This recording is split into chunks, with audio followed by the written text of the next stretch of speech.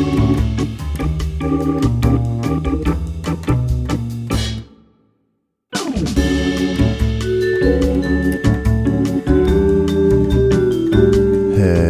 and welcome to Upstream with Jim and John, father and son conversations about discipleship and culture in the Pacific Northwest.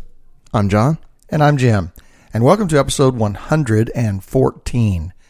Episode 114, pretty good. Not bad. Today we're going to talk about what is a disciple, and we're going to talk about some concepts of how to know my own level of discipleship and what that even means. So I'm pretty fired up about this conversation, John. So Yeah, you shared a little of it beforehand with me, and there's a model that we're going to talk about in here as part of the conversation that I'm very excited about. yeah. So hey, buckle your seatbelt. It's going to be I think it's going to be a really challenging and perhaps super encouraging conversation. Yeah, awesome. Before that, it is Joker story time, and you are up this week. All right. I just got home from, I drove my truck to Denver.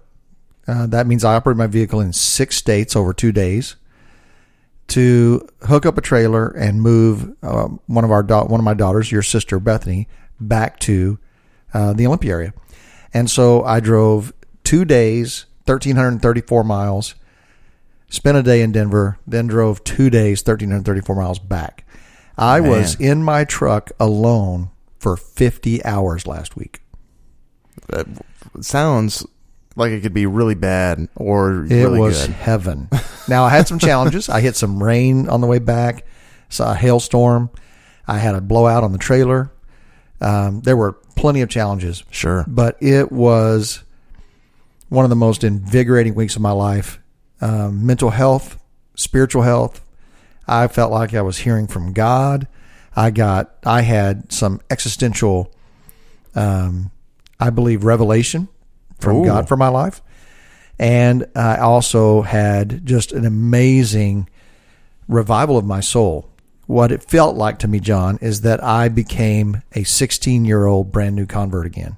Wow. And I was just experiencing the presence of God, the joy of the Lord, my faith going through the roof on His sovereignty and power and provision and presence, excitement about my life and my place in God's kingdom, just enjoying Jesus. I've been on this kick actually before this trip about the idea of enjoying Jesus, enjoying me, our relationship, that He loves the relationship as much as I do, which is kind of a really fun kind of thing. Yeah. But anyway, these 50 hours of incredible scenery, sometimes windows down, wind out blowing through the truck. Other times it's just too hot, so I got the AC going.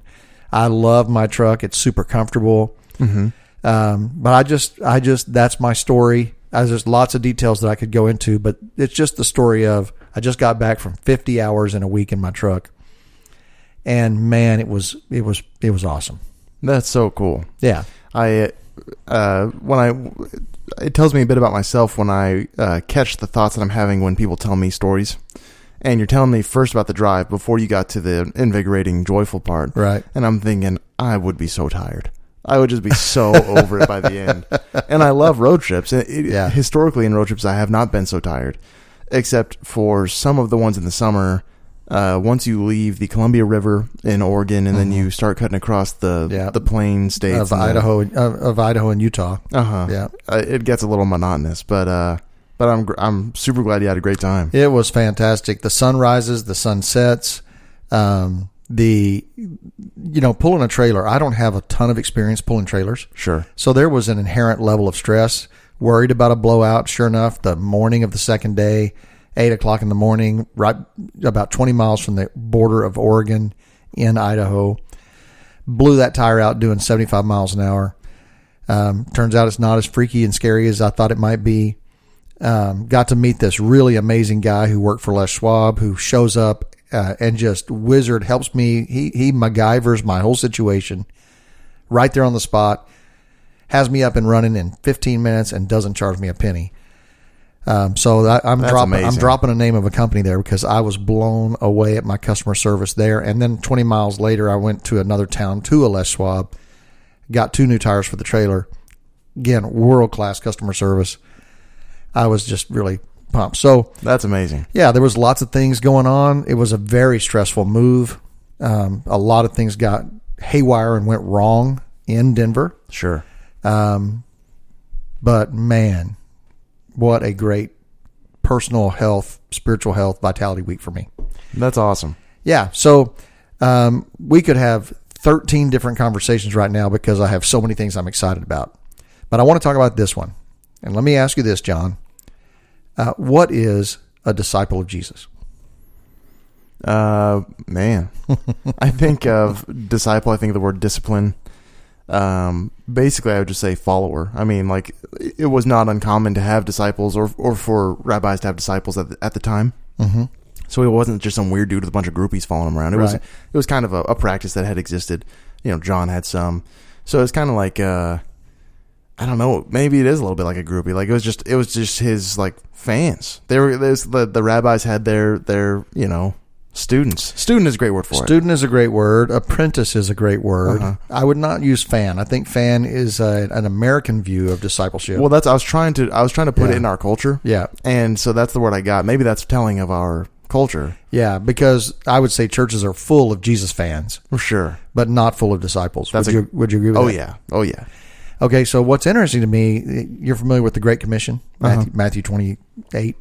What is the Great Commission? Just in your own words, or if you've got it memorized. Well, it ends with go forth and make disciples of all the nations. Yeah, so go into all the world. Go into all the world and make disciples. Mm-hmm. Not fans, not believers, not even Christians, not church attenders. Not because they had the word followers, didn't they? They didn't say followers. Right. The word for disciple is mathetais. But what it means is an apprentice. And in that world where rabbis would make disciples, their disciples would have three objectives. They want to be with that rabbi, and they would literally spend every hour of every day in the presence of that rabbi. Wow. They would, if they walked like Jesus did and traveled, these guys would travel with him. And they slept in the same quarters and they ate the same meals. So it's like the first part of discipleship is be with him. The second one is to become like him. So they would eat the way he ate. They would dress the way he dressed. Your goal was to become like your teacher. Yeah. And then the third goal was to then go out and do what he did, which is you'd get your disciples then and you would extend the school. That's where the idea of schools came from. You would have the school of Plato, the school of Socrates, the school of Jesus. So then it's almost like a pyramid scheme is what comes to mind, but that's the kind of nastier. But I mean, it cascades. Yeah, I would call it the oikos principle, just spreading out across the whole thing. But so really, what's fascinating to me and sad to me as a pastor, and I am part of this problem, Jesus' Great Commission, go into all the world and make disciples. One thing about English that's interesting to me is if you take any sentence and you put a period at the first possible place you could put a period, you should have the essence of the sentence. Right. Just a noun so and a verb. It could be go into all the world. You could say, well, that's where the first period could go. I would argue go into all the world and make disciples. You could put the period right there. The rest is a description of that, baptizing them, teaching them to obey whatever I've commanded you, and I'll be with you to the end of the age. So, So here's this thing. Jesus gives birth to the church to make disciples. He calls us to make disciples. And yet, if I lined up 20 pastors on this podcast and said, what is a disciple? I would get 20 different answers. You think so? Yeah. I mean, you landed on student, I guess, would probably be the simplest answer. Well, and I think apprentice is probably the finer refinement of that. So let me ask you this then. What is an apprentice of Jesus? What would that look like? What does it mean to be an apprentice of Jesus? Well, it's much more, I mean, student is not far from apprentice. Apprentice is more, it's like hands-on. So it's and a student, I can sit in the classroom and learn, but an apprentice, I'm going to learn to do what he's doing. Right. I'm going to pick up the welder and I'm going to start welding. An apprentice is very much, I think of, when I think of the two, I think of dedication with apprentice or commitment. You're in it. So a student, everybody has to go to school. Almost everybody. Yeah. And not everyone's really dedicated to being there. Not everyone devoted the commitment of it that you did at Northwest University. Well, yeah, it's a real. My mind's a tool. Yeah. So I think of the commitment and the dedication of the apprentice. That's why I think that word's a little sharper. Yeah. For disciple. And in an apprentice, we usually use that in the trades. You would have an apprentice who's learning a trade. Then the objective is for them to use that trade and go make a living. Yeah. And eventually they'll have apprentices of their own who they're teaching to do that trade. So all of this implies that to be a disciple of Jesus includes doing the trade. But you said if you had 20 different pastors, you think none of them others than you would have the apprentice. Well, no, I don't think I'm special anyway. No, I just mean you said 20 different answers. So I'm saying only one of those answers would be the apprentice. And I was probably wrong to say 20 pastors. If you say 20 Christians, get 20 Christians there, people will start to describe what a disciple does or how a disciple believes. Or maybe some people would, because if you look at it even this way, how do churches make disciples?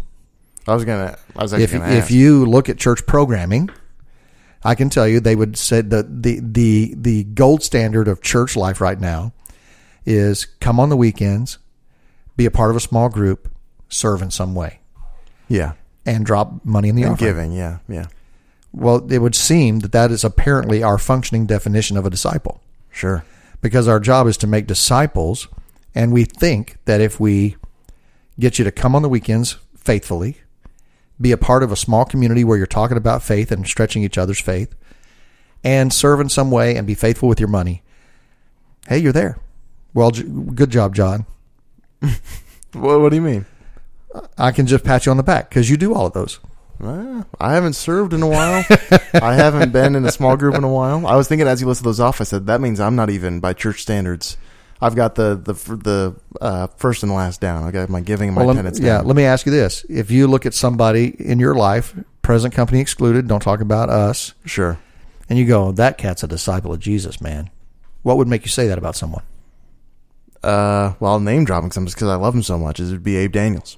Okay, and what is it? It's just the absolute commitment again to the Lord. It just drips off him. He's never off. He's never, just looking at him, talking to him. It's always the aroma of Christ. I always get it every time. Mm.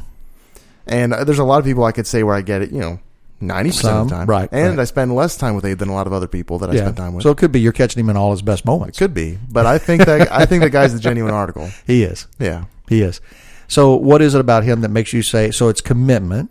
It's consistency. Passion. Consistency. Absolutely passion. Yeah. Servanthood. A big part of it, admittedly, and this wouldn't be, is that he leads a class at Evergreen, a biblical Bible study class. And so it's not to say that I would think, if I met two versions of Abe, one who did that, one who didn't, I wouldn't say the one who did was a better disciple. Mm-hmm. But it lends to the appearance of dedication, of apprenticeship, of discipleship. Sure. That you would spend so much time on your own and as a layman, quote unquote layman, studying the Bible. Yeah. Now he did that before he was ever credentialed. He is now an ordained pastor. Gotcha. But he was studying like that and teaching like that long before he ever did it for a living. Yeah. And now he's retired, doesn't do it for a living. Okay. So these are all external things that I see that make me assume. Yeah. Yeah. Okay, now let's get personal. On a scale of 1 to 10 or a grade 0 to 100, what's your discipleship grade, John? What's your grade as a disciple of Jesus? Man. That you give yourself? If I'm being generous to myself, it's a C+. Okay. So you're a C+. Let's say that you said, man, in 90 days, I'm going from a C+ to an A. Where would you focus your efforts? Well, it's funny how often recently we've come up that we kind of dunk on the read your Bible and pray thing. Mm-hmm. And we go, well, that's not going to cut it. But that's honestly what I would do. It would be a dedicated morning time, dedicated evening time. Mm-hmm. And then trying, you have some devices that you've employed over the years of your life to remind you through the day mm-hmm. of the presence of Jesus and to continue that abiding mm-hmm. Spirit or effort throughout the day. Yeah. So I would try things like that. An extra key on your key ring extra coin that you keep in your pocket. Simple things. Yeah, simple things. Yeah. What about you? Well, I think that we tend to think of discipleship as information. Sure. I'm amassing more information about the Bible. I'm filling my head with knowledge. I have a devotion to the Lord. We would think of that. And yet none of those are apprenticing yet. I mean, the apprentice, that's learning the welder. That's studying the welding. That's not doing any welding. Right. It's not actually, that's what separates the student from the apprentice. Right. Yeah. Right. So there should be an apprentice factor in there. There should be a trade that I also engage in. Mm-hmm. You could say that, Jesus reduced all of the commandments to these two: love God with everything you got and love people. So you could argue that if I'm going to apprentice, I'm going to make my grade from a C+ to an A. I am going to love Jesus more. I'm going to give him more. I'm going to abide with him more. I'm going to nurture that relationship. I'm going to draw my strength from him. I'm going to be in him. I'm going to live in him. I'm going to be rooted and anchored to his love. I'm going to attend to him more. I'm going to communicate with him more. I'm going to enjoy him more. And I'm going to start loving everybody around me way better. I'm going to love people. So you could argue, well, there's your guide, the great commandment. You have the Great Commission, go make disciples. So there would be in the apprenticing thing, well, you should have disciples too. An apprentice that becomes a teacher then becomes one who has apprentices of his own. So there should be at some point spiritual fatherhood in your life where you're nurturing the spiritual life of other disciples, other apprentices.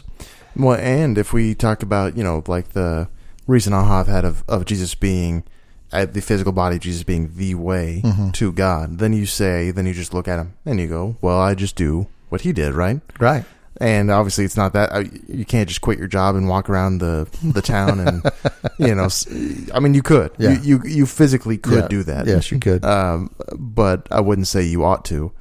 So, and when it would, would this be, so I'm stumbling over my words a little bit, but would this be similar to the entire church being the body of Christ, meaning you don't have to be one-to-one like Jesus? Because in apprenticeship, traditionally, you would look at that. The carpenter and his master carpenter, you would almost try to be one-to-one with him, with his techniques and things. But you learn in groups. They would always have groups, and it's really interesting, now that you mention this, the principle of 12, and in the 12 he had the 3. And the top 3, the Peter, James, and John. Yeah. And then he had the one whom Jesus loved. The Peter. Or no, John. John. And John is the one who proclaims that. So. Well, yeah. But you think of, really in your life, if you, John, are going to be an apprentice of Jesus who now is pouring out your desire to also apprentice others, there's probably going to be about 12, and there's going to be 3, your 3 that are really tight.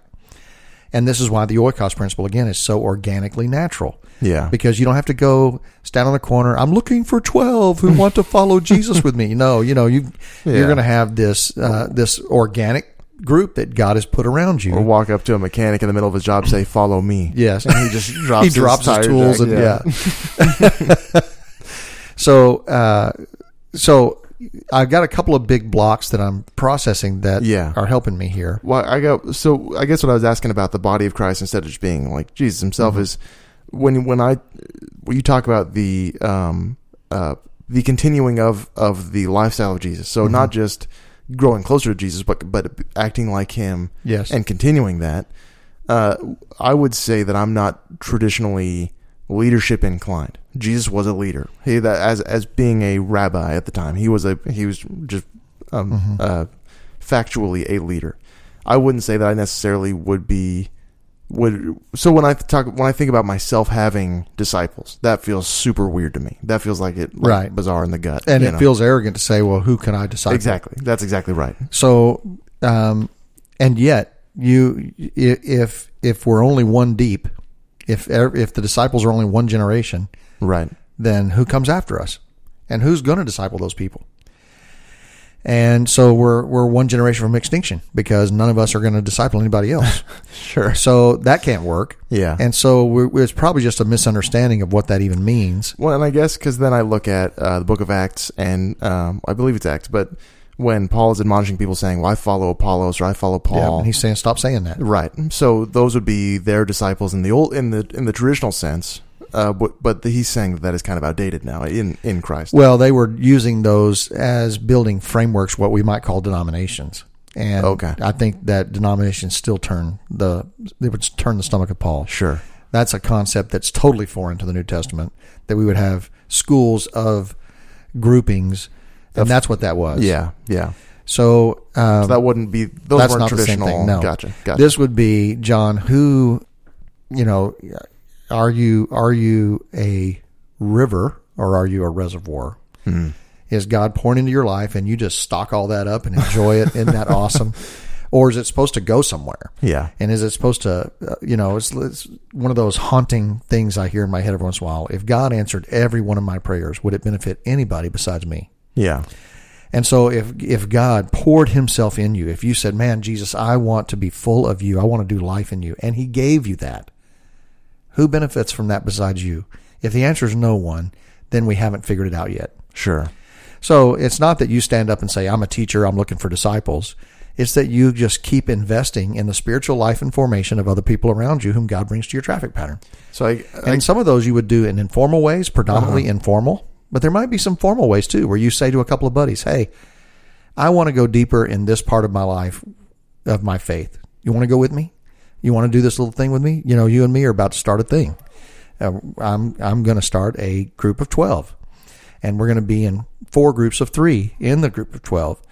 And we're gonna the first thing we're gonna do is do a book together called Not a Fan, and we're gonna try to move from being fans of Jesus to being followers of Jesus. And what is that? What is the difference there? And what does that mean? Yeah. So that's where we just encourage each other's friends. It's a friend who you're going to a movie with. You go to dinner and a movie with a friend, and he tells you that his marriage is really rough, and he's not sure if he's going to make it. And now you accept this invitation to walk into his story. And you bring to him not just encouragement, not just friendship, I'm with you, but you also bring truth to him. Jesus would call you to die to yourself and live for your wife. Why are you wanting to leave her? This isn't just your wife you would be leaving. This is Jesus whom you would be leaving his command for you. Yeah. So it's pushing somebody like that. That's discipleship. Every conversation actually is a discipleship conversation. If this is your attention, is I want you to be able to rest in Jesus, enjoy the life of Jesus, and follow Jesus. And I'm doing that, and when the opportunity arises, I'm going to encourage you to do that too. So then the stumbling block for me of me having disciples was a hierarchy, a leadership hierarchy. Yeah. So this is friends. Yeah. I like the word friends way better. Level hierarchy. Yes.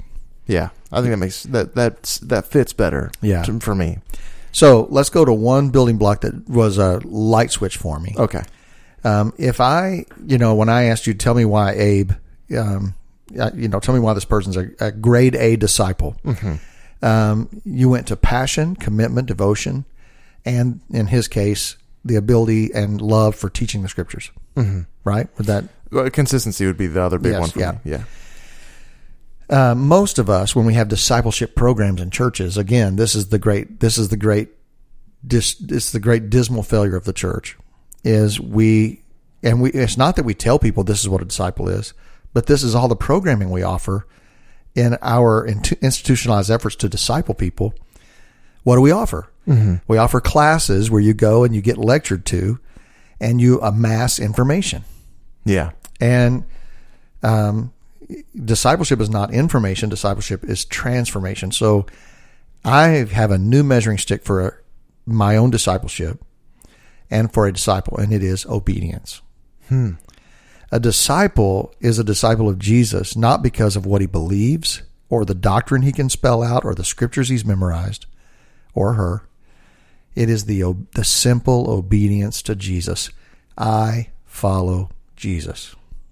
So I have a dilemma in my life. I've got a conflict. I've got a broken relationship. I've got an opportunity. I've got too much money. I've got debt. Sure. Whatever my issue is, the prevailing question of a disciple is, what would Jesus have me do? And then actually doing. And actually do it. Yeah. And so I'm measuring my own discipleship now by that question. And so I think if we're going to be a disciple, so listener, if you say, man, I want to be a disciple of Jesus, I want to be an apprentice of Jesus, the number one measuring stick for that is your own personal obedience or disobedience. Wow. And there you go. If you want to grade yourself, now you say, well, am I a C+? The first grade of, not the first academic grade, but the first letter grade, the first performance score of a disciple is simple obedience to Jesus. I would also throw in there belief and trust. One of the things I did on this 50 hours in the truck is I listened to a couple of hours of Bible reading. Sure. Just over the stereo. Blown away all over from my reading plan. So it's all over Old Testament, New Testament, Proverbs, whatever. Blown away at the constant theme throughout the scriptures that God has one really big desire for us. And that is that we would relentlessly trust him. And it's offensive to him when he has demonstrated his power, his love, his commitment, his generosity, and we still don't trust him in the next crisis. Yeah. And so this is the first part of discipleship is I love God. I trust him. I know he's on the job. I follow him and I will obey him. I've interestingly started framing my own obedience as belief or unbelief. Like just changing the words of obedience and belief. Yeah, because all disobedience is a declaration of unbelief. Yeah. And you read Hebrews talking about, they did not enter my rest. They all perished in the wilderness because of their unbelief. Mm-hmm. Well, you would call it rebellion. You would call the things they did were rebellion, but it was all unbelief. And if you believed the truth about Jesus, if you believed the truth about God, his great love for you, his great power, his sovereignty, you would obey him. I mean, that would be you'd be an idiot not to. Well, and this is the exact our faith and works conversation. This is the same thing. This is that faith and works are actually the same thing. That your works is the fruits of a real faith. And with Abraham, he believed and it was counted to him as righteousness. His belief was taking his son up the mountain and being willing to kill him. Yeah, that was his belief. Was the actual action of that? Yeah, it's kind of like show me your faith by what you say. I'll show you my faith by what I do. Uh-huh. I kind of heard when you said that in my head, I heard, show me your apple by you talking about an apple. I'll show you my apple by my apple. Right, by holding it up. Yeah. And so your obedience is the apple. Yeah. Your words are just talking about the apple. Right. And you could have it in your back pocket. Yeah, you might. But, if you hold it up, it might be half an apple. It might be worm-infected apple. Sure. That's great. Okay, so one more big building block, and then we're going to take our break. Okay. Yeah, let's do it. Okay. So one more building block, then we're going to do your media reveal and our commercial, and then we're going to wrap it up with this tool that you mentioned at the intro. Yeah, I'm excited about that. Give you a tool. Yeah, and we'll also put this on the Instagram so you can see it because it does help to see it. Yeah, it does. All right. This next building block is discipleship. Basic is, trusting and obeying Jesus. Okay, but the next one is abiding in Jesus. Jesus said, "I'm the vine, you're the branches. If you abide in me, and I abide in you, ask whatever you will, I'll do it for you. If you abide in me and I abide in you, you'll bear much fruit. Without me, apart from me, you can do nothing." Yeah. So this other building block of discipleship is the acknowledgement that apart from him, I can do nothing, and that life is in him. I love this phrase. I think it's Colossians. And now your life is now hidden in God with Christ. Like I'm in him. I'm with him. I abide in him. I rest in him. On the 50-hour drive, I did hours of just enjoying and trying to learn how to live my life this way all the time. Now, the prayer of examine that we mentioned last episode has been hugely helpful in this regard. And we have not published. So we're going to put on the Instagram, on Monday's Instagram, we'll put a link to the examine prayer where you can listen to. You could click that link and be walked through. It's 10 minutes long. The prayer of examine is blowing my mind. It's helping me so much. But it's helping me enjoy the presence of God. And I'm learning this abiding, residing. If you, it's kind of the idea of, it's the idea of remain and respond. Remain in Christ and respond from the strength of and the peace and the security of that remaining. Sure. I really wondered on this drive if, when I talked to you about all this, if it would make sense. You know, you have said before, it's a brilliant thought, that you cannot give your aha to anybody else. Right. These ahas come, and you can't give them to anyone. You can try. And so I feel like that's the dilemma I'm having right now, is this... with the remaining and responding. Yes, that to just remain in Jesus, to give inordinate mindfulness to the presence of Jesus, his great love for you, and remaining in that space. So remain and respond. That discipleship is remaining and responding, obeying, trusting. This is really the foundation. If you do not obey, you do not believe. Jesus said, if you love me, you'll do what I say. Yeah. So if you do not obey, you do not believe.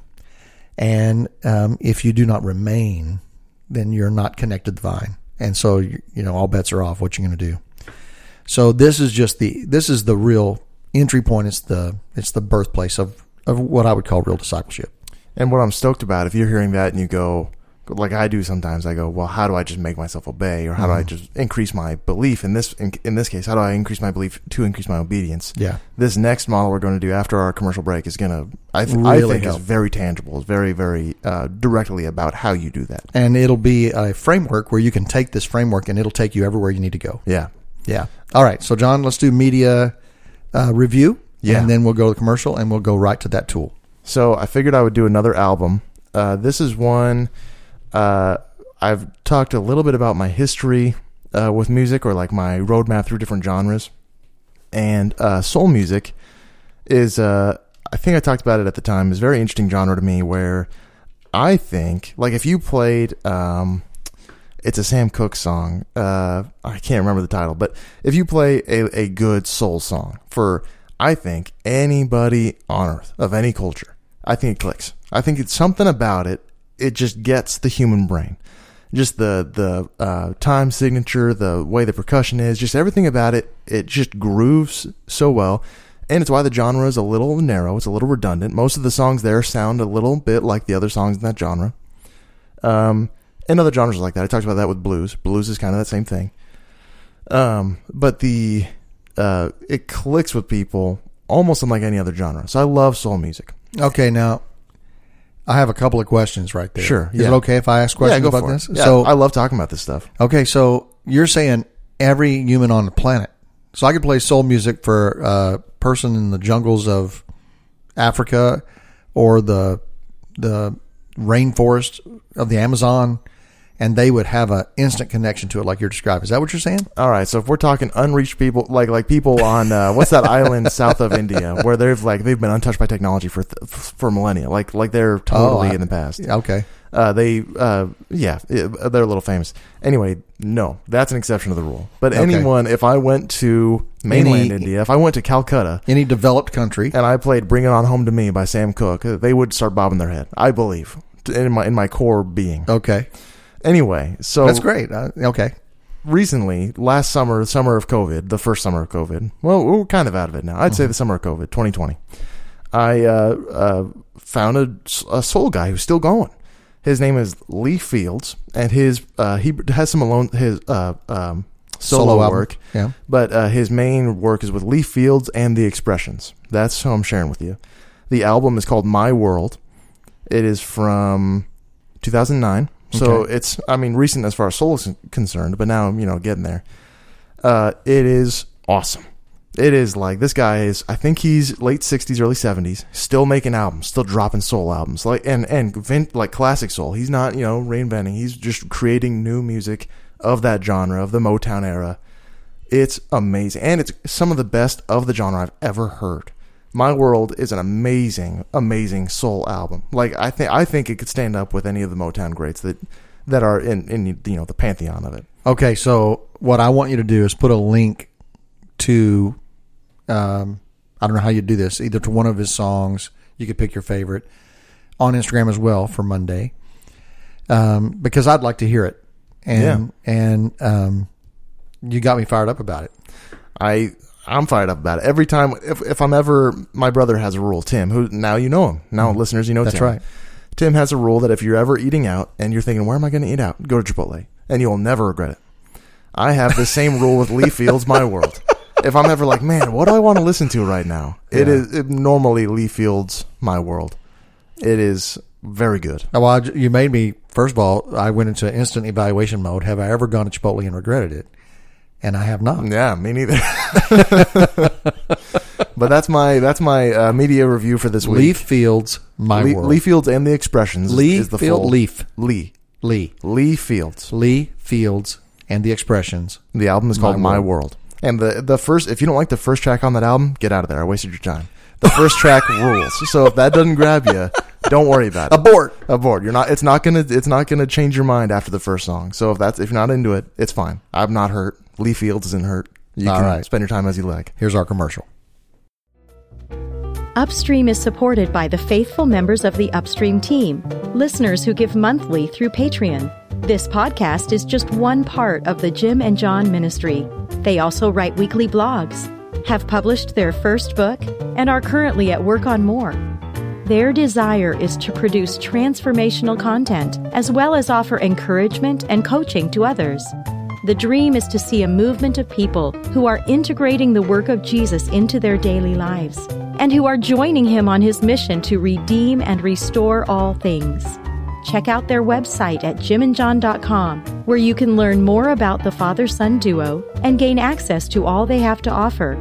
If you would like to join the Upstream team, consider partnering with Jim and John on patreon.com/jimandjohn. A link is also available on the homepage of their website. And remember, there's no H in John.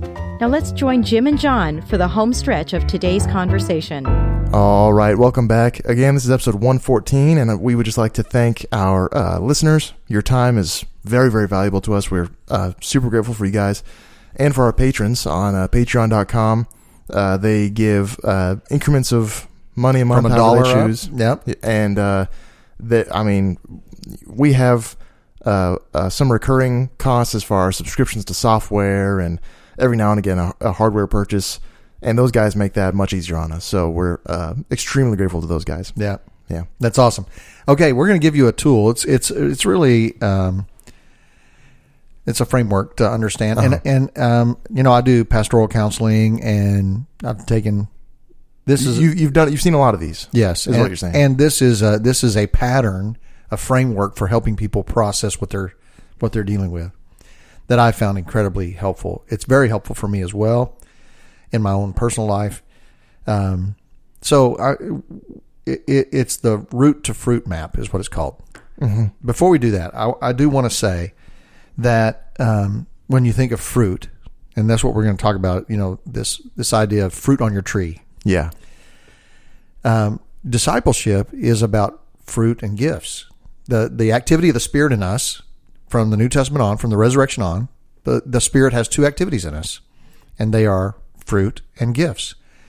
He gives us the fruit of the Spirit: love, joy, peace, gentleness, kindness, patience, endurance, self-control. Absolutely. And he gives us gifts. Every person who becomes an apprentice of Jesus is given supernaturally by God gifts. So your own personal discipleship is working out of fruit and gifts, which you might call character and calling. The character of Jesus being formed in you, and the calling of his gifts on your life, and executing that calling faithfully. That would be the simple call of discipleship. Sure. And so this little framework of root to fruit, the idea is that your life's a tree and it is bearing fruit. And so people have a crisis because of the fruit that's being produced in their life: anxiety, fear, depression, loneliness, stress, whatever. We have fruit we don't want. And but the anxiety comes from the looking at the fruit on the tree. That's where the crisis comes from. No, the anxiety is the fruit. But I'm saying you said the fruit causes distress. Is that? I'm sorry. No, the fruit might be distress. I see what you're saying. So I have some fruit in my life I really like. Yeah. I make a good wage. I've got a marriage that I'm really fond of. These are some fruit too. I've got kids I love, adult kids, grandkids. I love them. So I've got a lot of fruit I'm really enjoying. Sure. But occasionally there's fruit on your tree that is a nuisance to you. It's driving you crazy. And what you want to do is fix it. Well, fruit doesn't just produce itself. It comes from somewhere. Mm-hmm.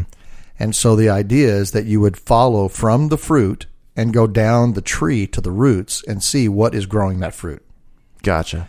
And so there's 3 questions you would ask that help you understand where's this fruit coming from. To work your way down the tree with these things. I can't stop having anxiety attacks. I'm just filled with fear. I'm having a fear problem. What are the 3 questions? First one, who am I? And the root of that is I'm not in control. But I believe I have to be. My life's, I'm a failure. I'm a shame, but I'm a problem. Okay. So I believe these lies about myself, and they are producing that. The second question is, what has God done? Well, you might say, well, God's abandoned me. God's not sovereign. God can't be trusted. He might not be. He's out of control because I'm not. Yeah, maybe he's not. He's mad at me and he's withdrawn from me. Yeah, he has removed himself from me, or he's not as in control as I thought he was. So you have this terrible thing happened. Yes. So maybe there's a root there. And the third question is, who is God? Well, he's unloving. He's impotent. He's disengaged. Because if he was engaged and potent, then this problem would be solved. Right. So you try to figure out what root is producing that fruit of anxiety or fear. And this helps you just process through these questions. What are the lies I believe about myself? What are the lies I believe about what God is up to or what God has done? And what are the lies I believe about who God is and in his own nature?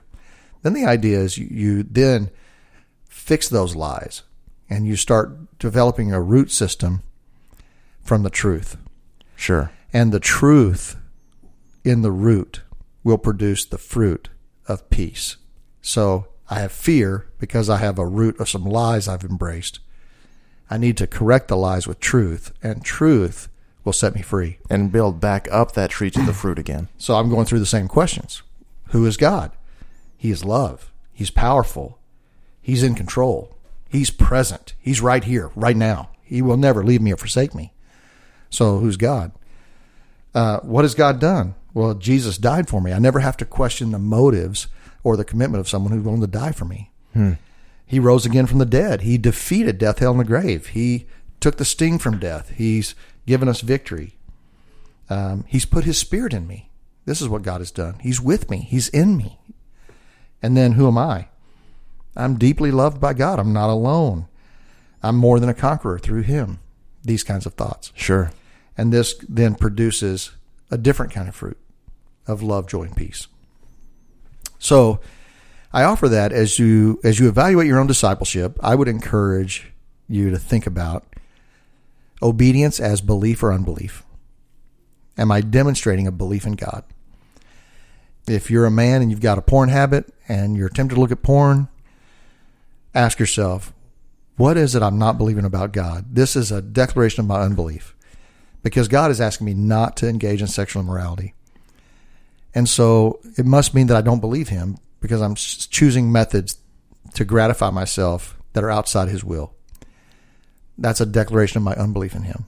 And so this is asserting that if that guy said, I believe all this, I just love this. I just love this, or I just can't stop doing this, or whatever. Yeah. That would be incongruent. That's not actually true. Right. And you're a practical atheist in that regard. There's so many times I realize I'm being a practical atheist. I declare belief in God, but I will not go all chips in. I will not take that step. On this arena of your life. Right. And so therefore, it's truly a confession I don't. You've heard the wheelbarrow story, the guy who's walking the wheelbarrow across the high rope. And he says to the crowd, who thinks I can put a person in here and go across? They're like, yeah, we believe. Well, who get in the wheelbarrow? And nobody jumps in. Yeah. So they don't believe. Right. So we're going to put this root to fruit map on Instagram. It's just a photograph. And hopefully it'll be useful to you. I got it from a place called the KC Underground. It's some guys who do a faith movement, missionary movement in Kansas City. But it's not original to them either. This is kind of a tool that's been around forever. I don't know where actually it originated. Well, all this reminds me of the Second Chronicles. 2 Corinthians. 2 Corinthians, thank you. And of the, the power of Christ in your own hearts to break down strongholds and to eventually build up. This is the same thing to me. You're looking at your fruit, you're breaking it down to its elements, and then you're building up to something God glorifying, God honoring. Yeah. The weapons of our warfare are not carnal, but they're mighty to the pulling down of strongholds, casting down imaginations, and every high thing that exalts itself against the knowledge of God. So, in the porn example, my seeking of pleasure this way, of comfort, of self-medication, it pulls down this lie, that's this imagination that's exalting itself against the knowledge of God. Because the truth is, God can comfort me. God can be my peace. God can be my strength. And so I think also of Jeremiah 1, where God says to him, I chose you before you were born, and I've appointed you. And he says to uproot, destroy, tear down, and demolish, and then plant and build. And so mostly in our life, those last two. Yeah, there's 4 destructive and 2 constructive. Yeah. And typically when we're talking about our mental health, when we're talking about psychological well-being, when we're talking about discipleship, there's way more to dismantle and destroy than there is to plant and build. But you got to do both. Yeah. Well, I love this. Over and over again, we talk about models like this, or you use a word, not model, but framework. And I think they're helpful.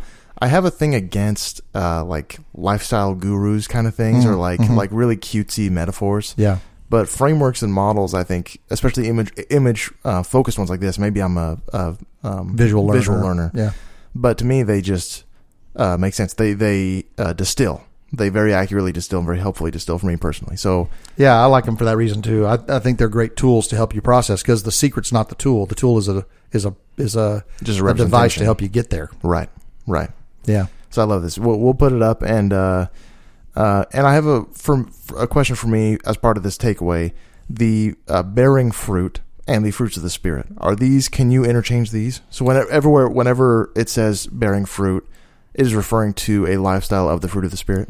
I think that that's a great question. Like in John 14, if you abide in me and my words abide in you, you'll bear much fruit. Is that what you mean? Exactly like that. Yeah. So I would say that the fruit of your life would be more than your own experience of joy, peace. But gentleness is an external. Patience, self-control. Mm-hmm. Those are also horizontal in impacting the people around you. And that it's not just, again, reservoir. It's not just inner peace. It's not just going up in a mountain somewhere and chanting and being all alone.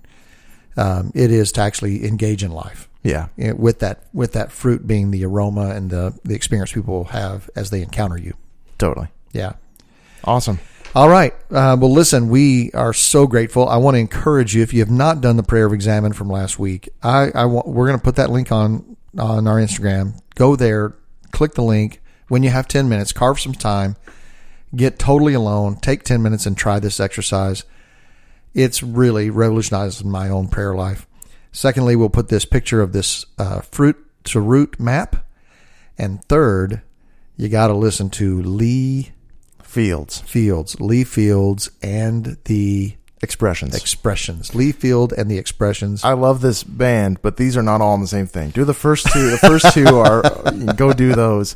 And if you think, hey, that sounds like something I might like, then go check it out. It's on Spotify. I'm sure it's on YouTube or however. And yeah. All right. Hey, thanks for listening. Have a great week. Write us, info@jimandjohn.com. No H in the John. Do us one favor this week. Tell somebody about the podcast you haven't talked to about. Just tell them, hey, I'm digging this podcast. Maybe you'd enjoy it. Pass it on to a friend. That'd be awesome. That would help us a ton. Thank you guys so much. We will see you next week for 115.